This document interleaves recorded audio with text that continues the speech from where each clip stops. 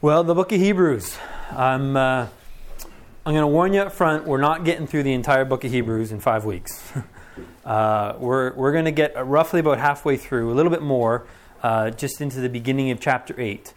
And that's probably all we're going to get into in these 5 weeks. And we're not going to go verse by verse.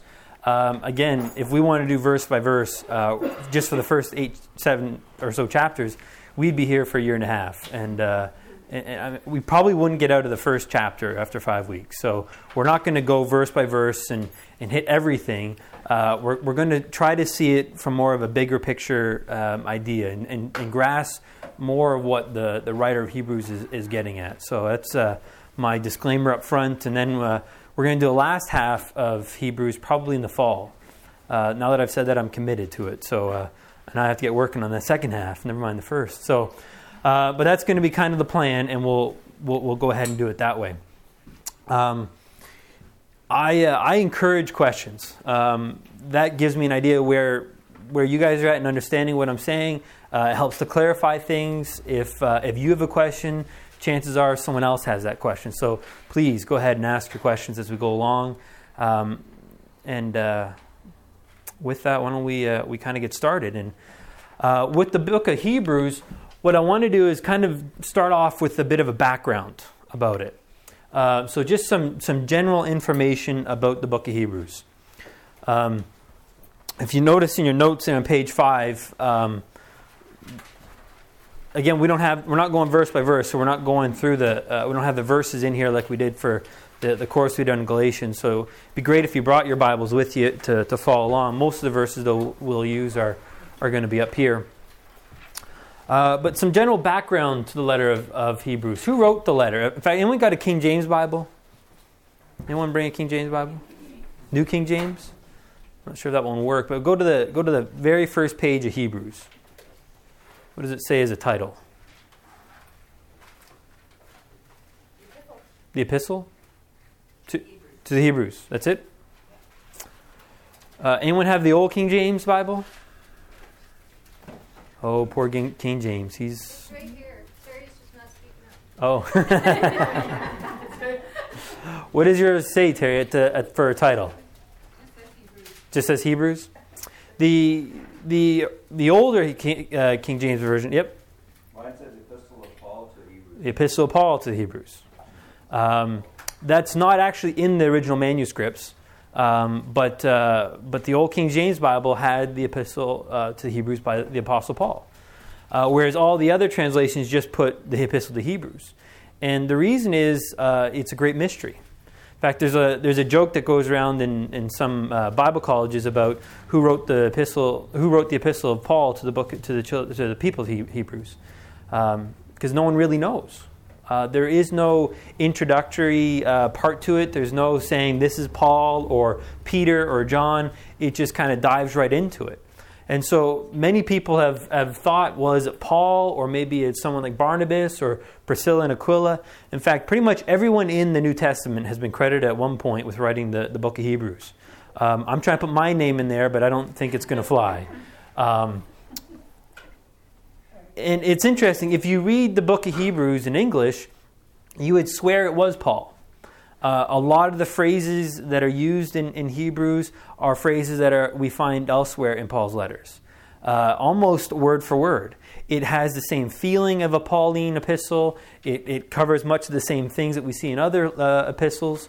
But it's interesting because when you read it in Greek, you would swear it wasn't Paul. I don't read Greek. I have enough trouble with English. But apparently in the Greek, it's a masterpiece. It's a classic that Greek scholars, when they read it, it's such a flowing, easy book to read, and it's a work of art. And if you'd read it in the Greek, you'd swear Paul wouldn't write it. I don't know what that says about Paul's writing style and the other Greeks, other Greek epistles. That I guess he's more simple and choppy and so forth. So there's been many thoughts about who wrote the epistle.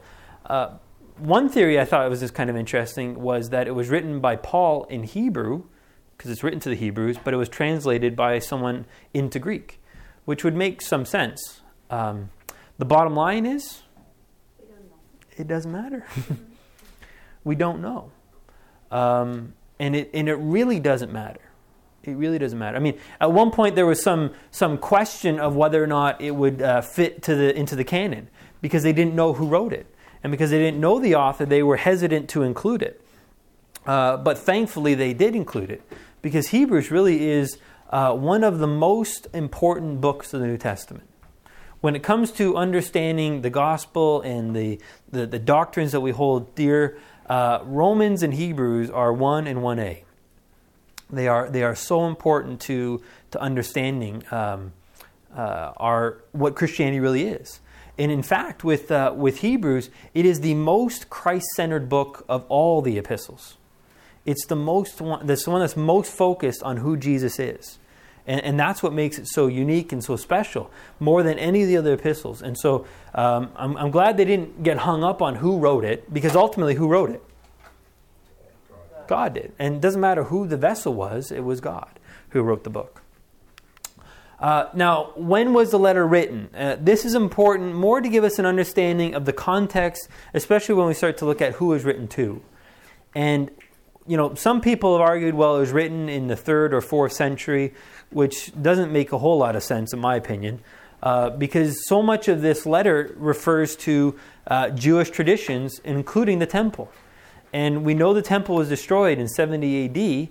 by the Romans as a way to kind of take out revenge over Rome burning. And so they destroyed the temple in 70 A.D. And if that was the case, then the book of Hebrews would have mentioned that. So we know the book of Hebrews was written before 70 A.D.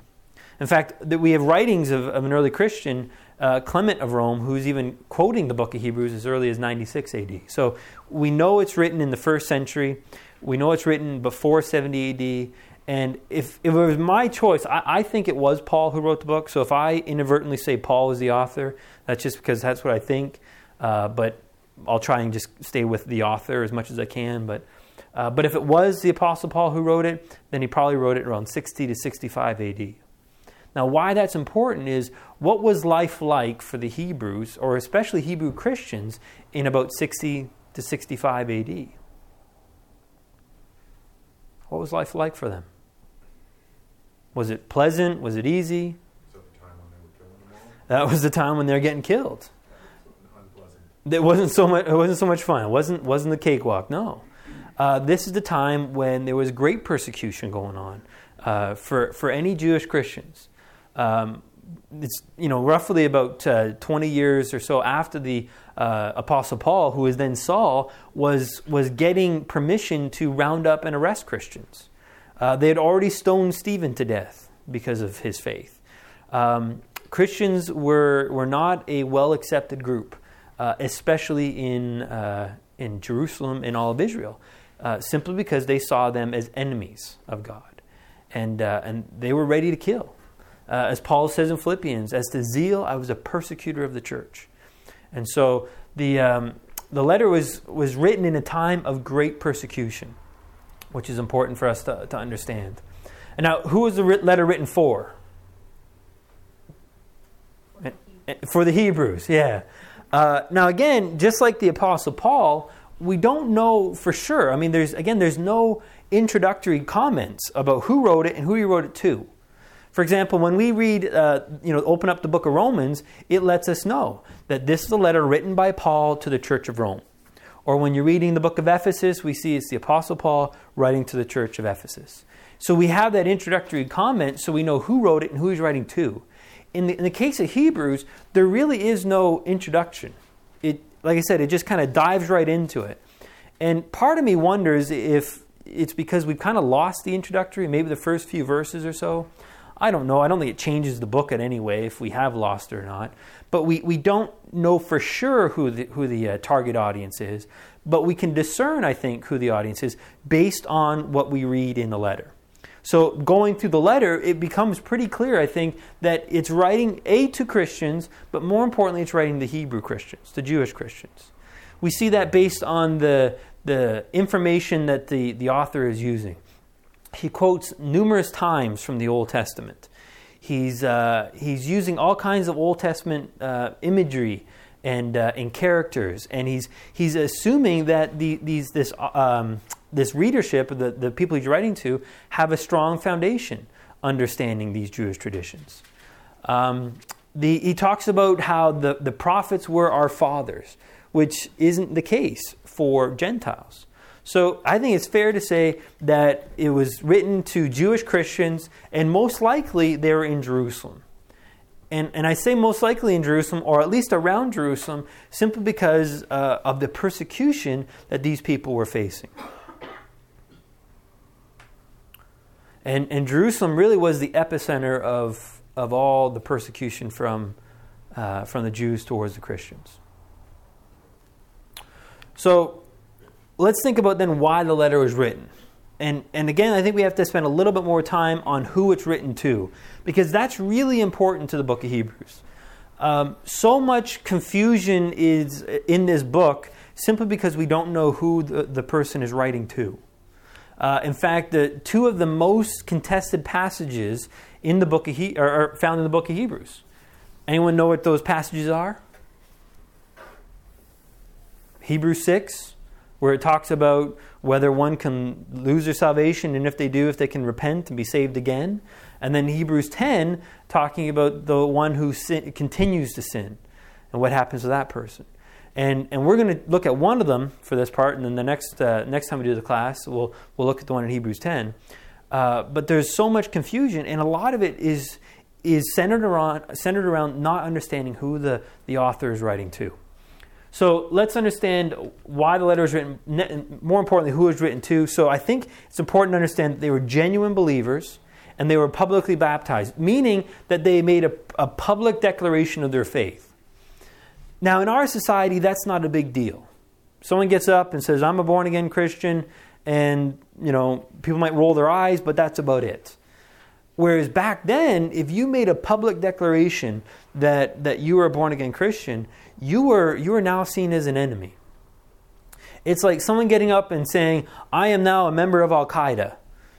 You're on a watch list when you say that. And that's essentially what these people were putting themselves under.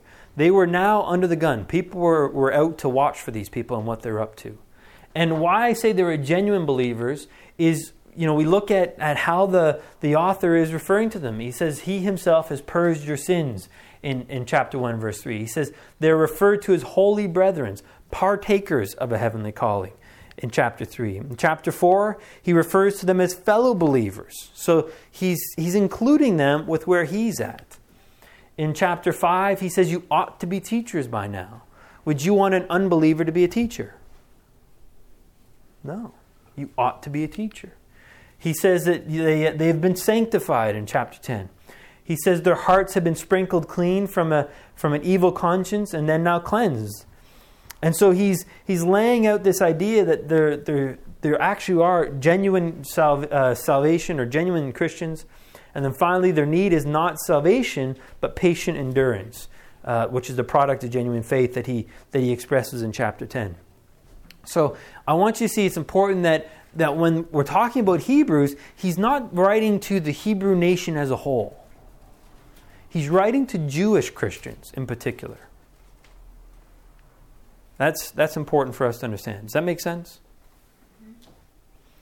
Some other things about these people. Can I go on, or you want to keep writing the verses down? Just write the reference down, because that's basically what this is referring to. Okay, can I keep going? All right, the next thing we see that they're not new Christians. Remember in Romans 5, he says you ought to be teachers by now. So they've obviously been saved for some time, so they're not brand new to Christianity. They're well trained in their religious practices.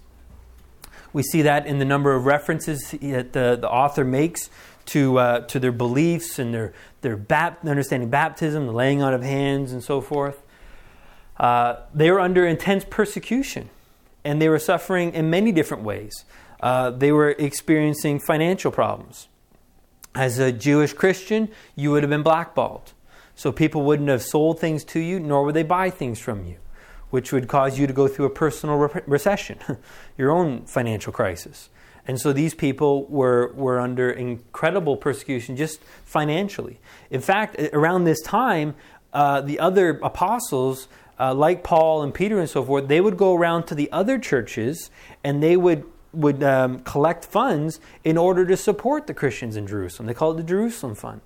So Christians in Galatia or in Rome or in Spain or anywhere, in Ephesus and so forth, they would then pay or give money in order to help these Jewish Christians as they were suffering as a result of what they were going through. But they were also suffering from just, physical persecution, as we read what happened to the Apostle Paul or Peter when they were beaten for their faith. Some were very passionate about God, where others were indifferent, depending on, because we see that in both parts of the book of Hebrews. We see people that were really struggling with their faith. That's really a big part of why this letter is written. It's written to help these people with their faith. Ray Stedman, who was a pastor many years ago, he was an incredible pastor. He tells a story about how he was talking with this young man at the time who was upset or concerned with the state of the world. Much like today, there was wars going on. Back then, it was Vietnam. And so he was concerned about how the world is falling apart and how people are not flocking to the Christian message. They're not receiving this message with joy. Instead, they seem to be spiteful towards Christians, much like the case is today. Many people, they view Christians in a very negative sense. And as they were talking, this young man, he came to the conclusion that the problem was that Christians don't believe what they profess to believe. Think about that. I think that is so true of the church today. I'm not trying to be critical of the church. That's not my purpose. I'm not having an axe to grind against the church because we're the church. But I think if we take an honest look at the church today, we don't really believe what we profess to believe. In a simple sense, some of the core doctrines of what we believe is God, right? And God is in control, right? And He loves you, right? And He'll provide for you, right? Why are we so anxious and worried? Why are we so fretful about the future? Why do we feel the need to control? Good question. We take so many things and think, I need to do it. I need to make this happen. And we don't look and recognize that God is God. That God knows what He's doing and He's looking after everything. And we'll get up and we'll say all these wonderful things, but when the rubber hits the road, we discover we don't really believe it. We don't believe what we profess to believe. We sing songs. Jesus, you are my all in all. And yet we're not satisfied. Don't we believe that He's enough? Don't we believe that He is all we need? We sing the song. We'll tell other people about it. And yet we're not satisfied with what we have. So we have to go into debt to somehow finance our happiness. Only realize it never works.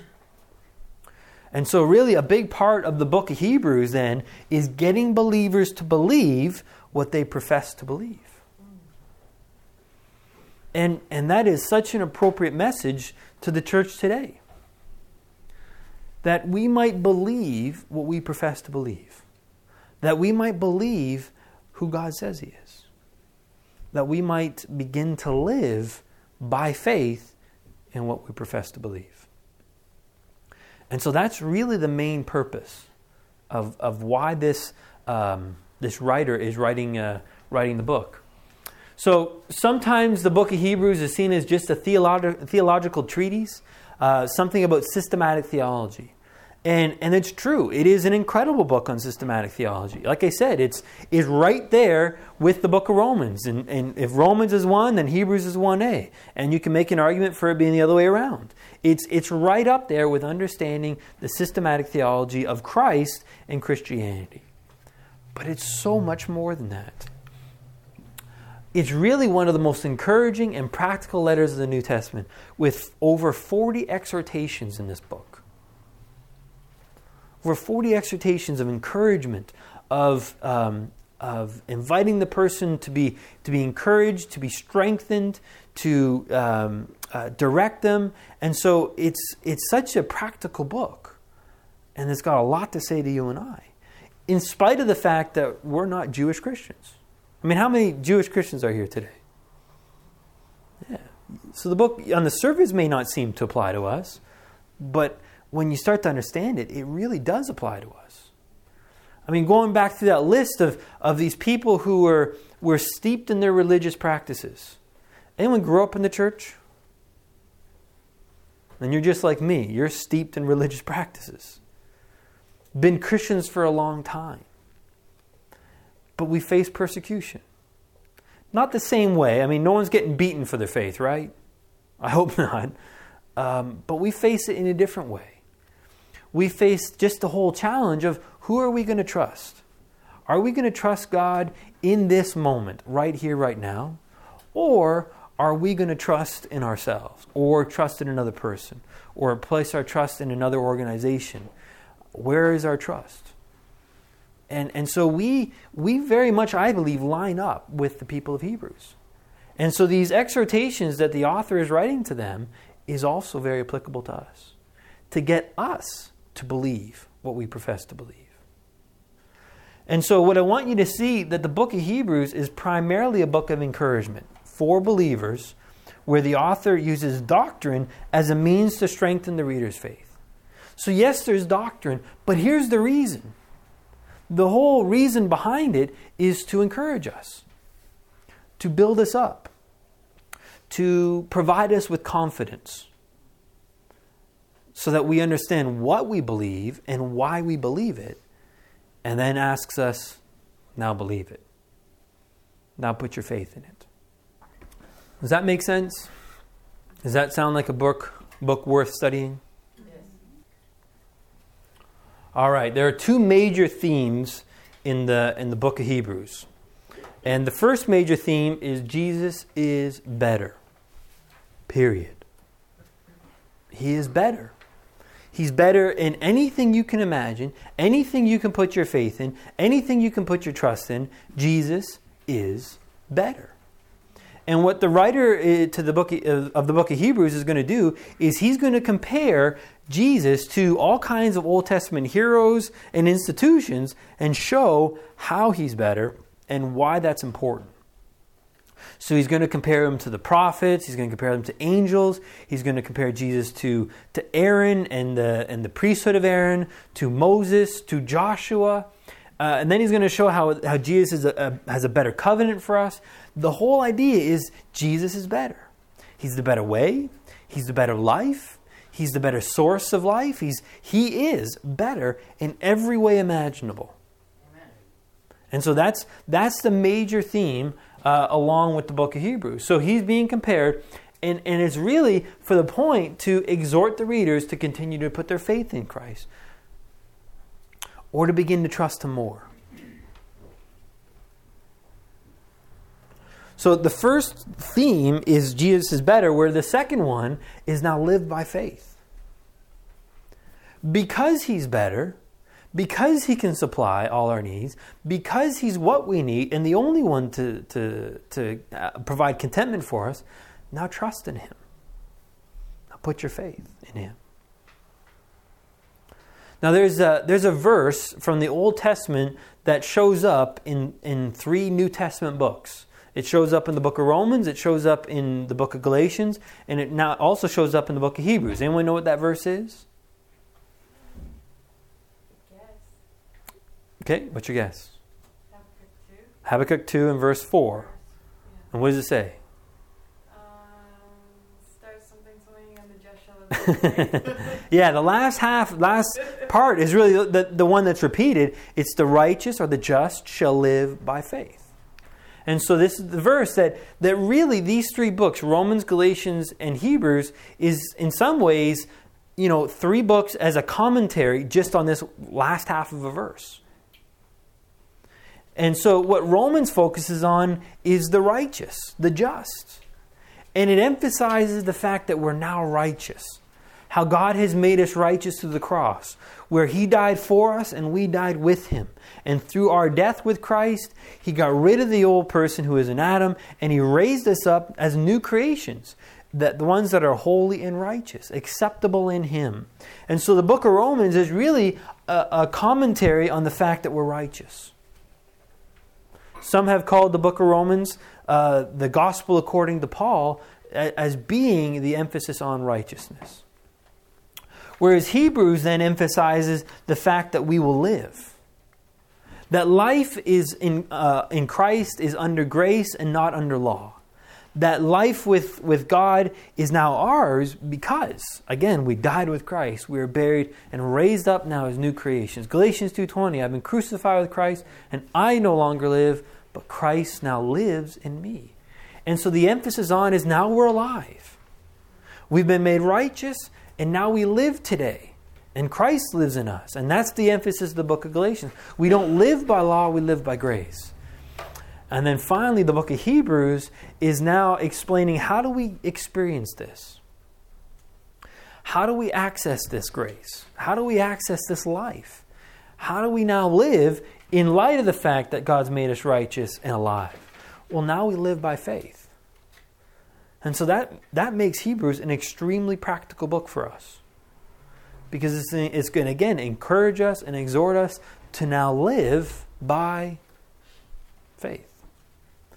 So I want you to see the two major themes. Jesus is better, and we're going to see that throughout our study. And then the other one is now live by faith.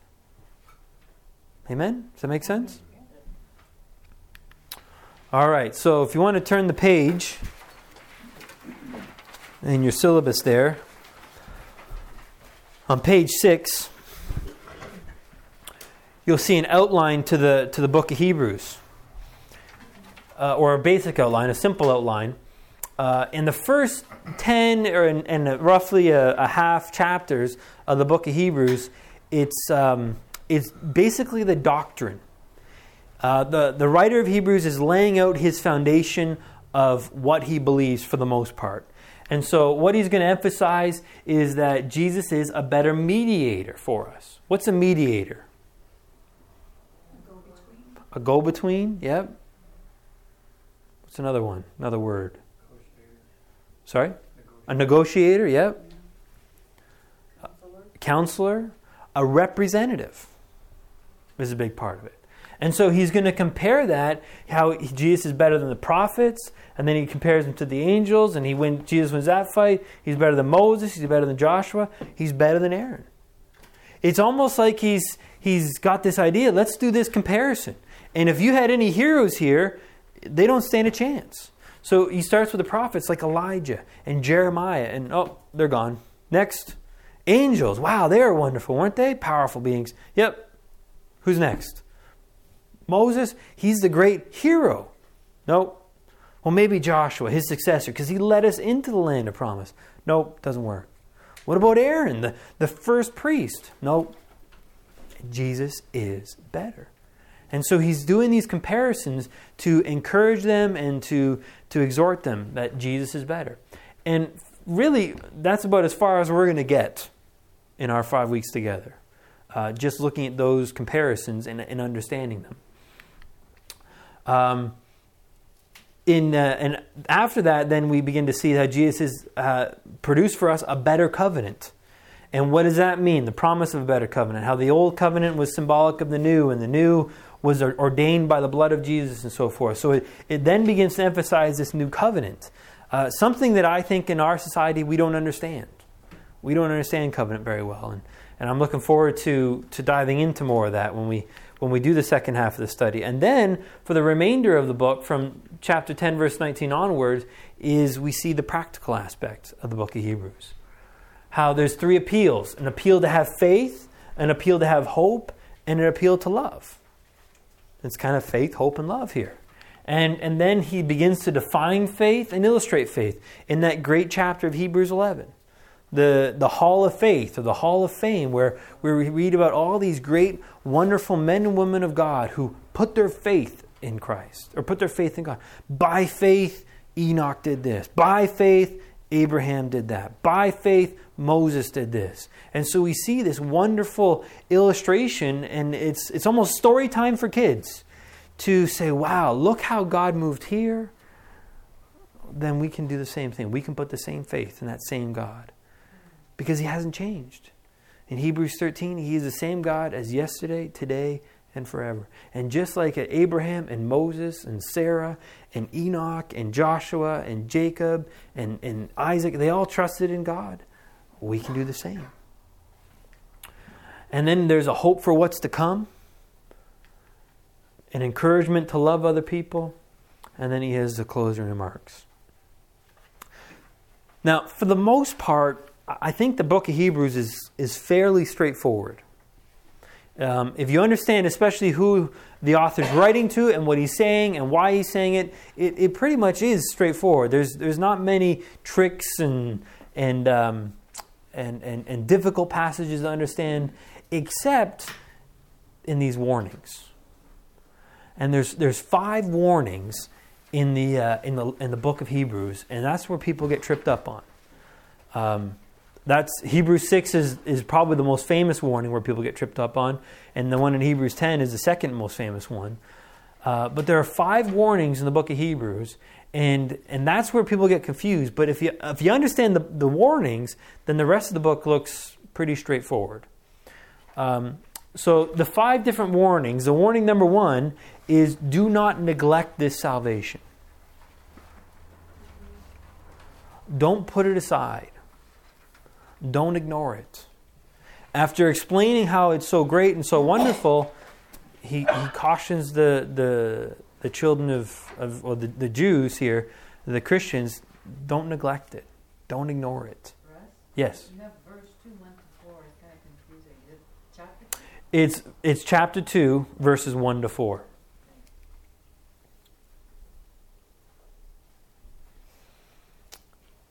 And so that's the first warning. And we'll look at that warning next week. Warning number 2 then is don't miss out on the rest of God. And he explains it in chapters 3 and chapter 4, and explaining how the children of Israel crossing into Canaan is a picture for us. And not a picture of going into the sweet by and by of heaven, but a picture of living life today. And so the warning is don't miss out on the rest of God today. The peace of God, the abundant life of God. And we'll get into this one in the 3rd week. And in fact, when we talk about this warning and really what the rest of God is, that's probably the most important night of all our classes together. Because that's the key. It's interesting to understand these warnings and so forth, but much more important to understand the rest of God and how do we enter into that rest. And so we'll be doing that in the 3rd week. And then the 4th week we get into the one that's the most debated, and that's the one in Hebrews 6. There are something like 14 different interpretations of Hebrews 6, specifically verses 4 to 6, and we'll try to understand a little bit of what some of the major ones are and where they fall apart, and then really what was the one that makes the most sense. But this is the sin of not going on to maturity, of remaining as immature Christians, baby Christians. And then the next one, warning 4, is found in chapter 10, verses 26 to 39. And this one's called not despising the gospel. To not turn your back on what Jesus has done. And then finally, in chapter 12, it's do not deny the gospel. And really all 5 warnings are all connected. They're all pretty much saying the same thing in a slightly different way. There are some variations, but for the most part, they're all coming back to the same theme, the same idea, which is centered on the concept of the thinking about living by faith and now doing that. It's not enough just to start off this life in Christ with faith and then move on in your own. Instead, we begin by faith and we continue on in faith. We live by faith. Faith is not a one-time deal, but a lifetime action. Does that make sense? Any questions at this point? Are you taping this? I am, yeah. Because I won't be here the third week. Well, either you're getting it or a real confused bunch and you don't even know where to begin to ask questions. So I'm going to hope for the former, and if it's the latter, may God have mercy on our souls. Don't worry about it. Don't worry about it. We had a question, but it's maybe silly. I don't know. No, yeah. The first warning was about do not Neglect the gospel. with salvation, Yeah. but that's for Christians, right? Mm-hmm. So to not neglect what you've received is that what it means, I guess. Yeah, essentially. I mean, I think when we get to it next week, we'll see it more, that there is, in some ways, it's a warning for non-believers, because non-believers are neglecting this gospel. They are ignoring it, not doing anything with it. And so there is a warning for non-Christians in there, but there's also a warning for Christians. And that's what I want you to see. Each of these warnings is really a warning to us. And they're not just a warning to the Jewish Christians, they're a warning to you and I. And we should heed these warnings. Understanding the heart of the author here. He's got a pastor's heart. He's writing to encourage and to strengthen. And it's interesting how when we get to these warnings, how he encourages us in spite of for the most part, some pretty bold statements that he makes. And so I'm looking forward. Yes? So he's doing that so we don't stay on the fence. We don't stay on the fence, but we keep on growing, we keep on maturing, we keep on living. Because, I mean, how many people here have arrived and, figured out the Christian life and are all settled in there? You're joking. Yeah. None of us have. So we're all on this journey, we're all on this path of continuing to grow. And what these warnings are is someone who has been on this path before us saying, I saw a pothole back there, and I wanted you to know about the pothole so you could avoid it, so you don't get stuck in it. I want you to know about this off-ramp here that looked really appealing. Don't go off. Stay on this path because there's nothing there that's good. You're just going to end up in a ditch somewhere. And I'm going to warn you up ahead, there's a really sharp turn. So, when you see that caution, slow down sign, yeah, they're serious. It's not just, for fun.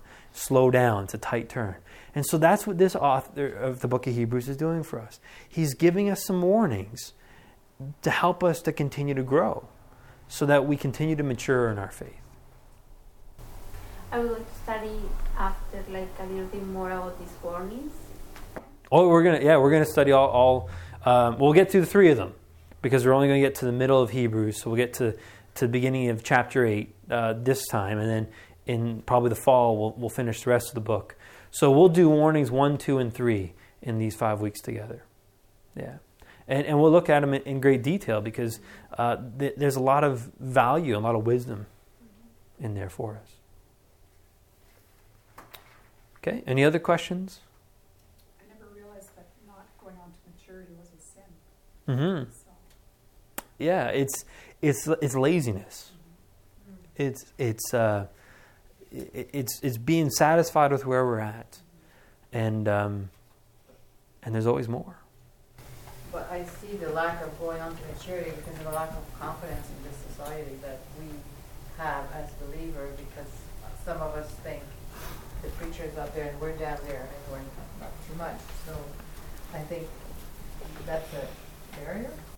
Yeah, and a big part of going on to maturity is understanding what the writer's getting at, which is now live by faith in who this God is.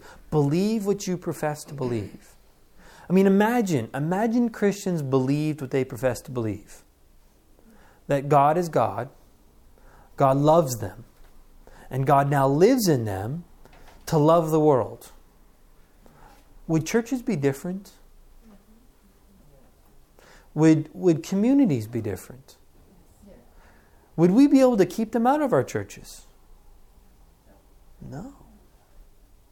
How? Never mind the church. What about your family? If we believed what we profess to believe, would we be different people? Would our families be different? Would we treat our friends differently? Absolutely. And you know what? Wherever you are on this journey, that's okay. But let's go on. Let's move on to maturity and begin to believe what we profess to believe. Let's believe who God is, what He said about Himself, and what He said about us, and what He's wanting to do in us. Let's believe in that. Because the more we believe, the more we go on to maturity. The more that Christ lives in and through us.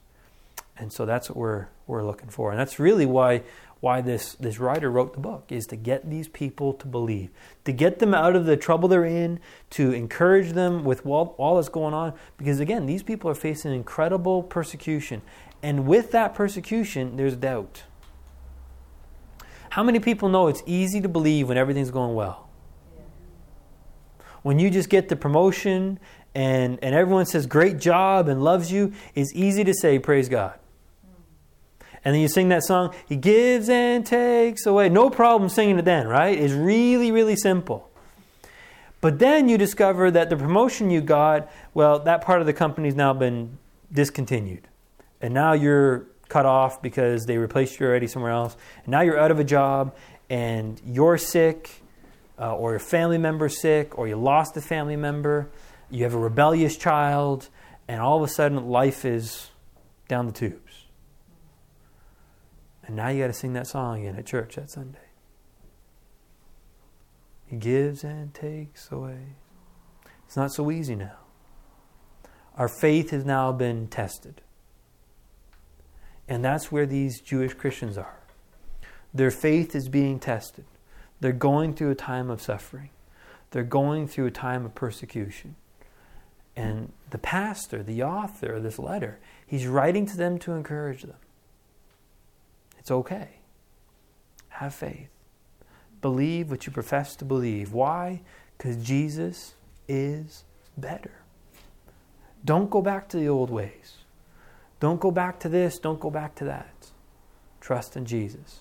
You might think about going back to Judaism, but Jesus is so much better than that. You might think about trying to straddle the fence and do a little bit of this and a little bit of that, but don't do that. Jesus is better. He's what you need. You will not find what you're looking for anywhere else but Him. You keep saying believe what you profess to believe it without have taken this course in the past. It almost seems like you could change it to live what you profess to believe, because the believing is there, the living is sometimes a different story. Well, and here's where I would question whether you believe it then. Right? I mean, I think the belief here that I'm saying believe what you profess to believe, if you believed it, you would do it. And we're going to see that after the break, that belief or faith is much more than just an intellectual concept. It's far more than saying, I believe this. There is an action to it. There's far more to faith than just saying, these are the things, this is my statement of faith, my what we believe sort of thing. Well, if you believe it, now act on it. And that's really what I mean. So you're right. Live what you believe. But if more than that, believe it. Because if you believe it, then you'll live it, is what I'm getting at. So we're saying the same thing. Sure. Yeah. So it has to get from our here to here? 18 inches? Yeah. And then from here to out. Yeah. Yeah. Well, we're gonna look at faith after the break, and I think you'll see what I'm getting at. This message was recorded by Crossways to Life. It is the desire of Crossways to Life to know Jesus deeper and disciple Christians to experience life in Him through the message of the cross. For more information about our ministry, upcoming courses and events, or how to contact us, please visit our website at www.crosswaystolife.org.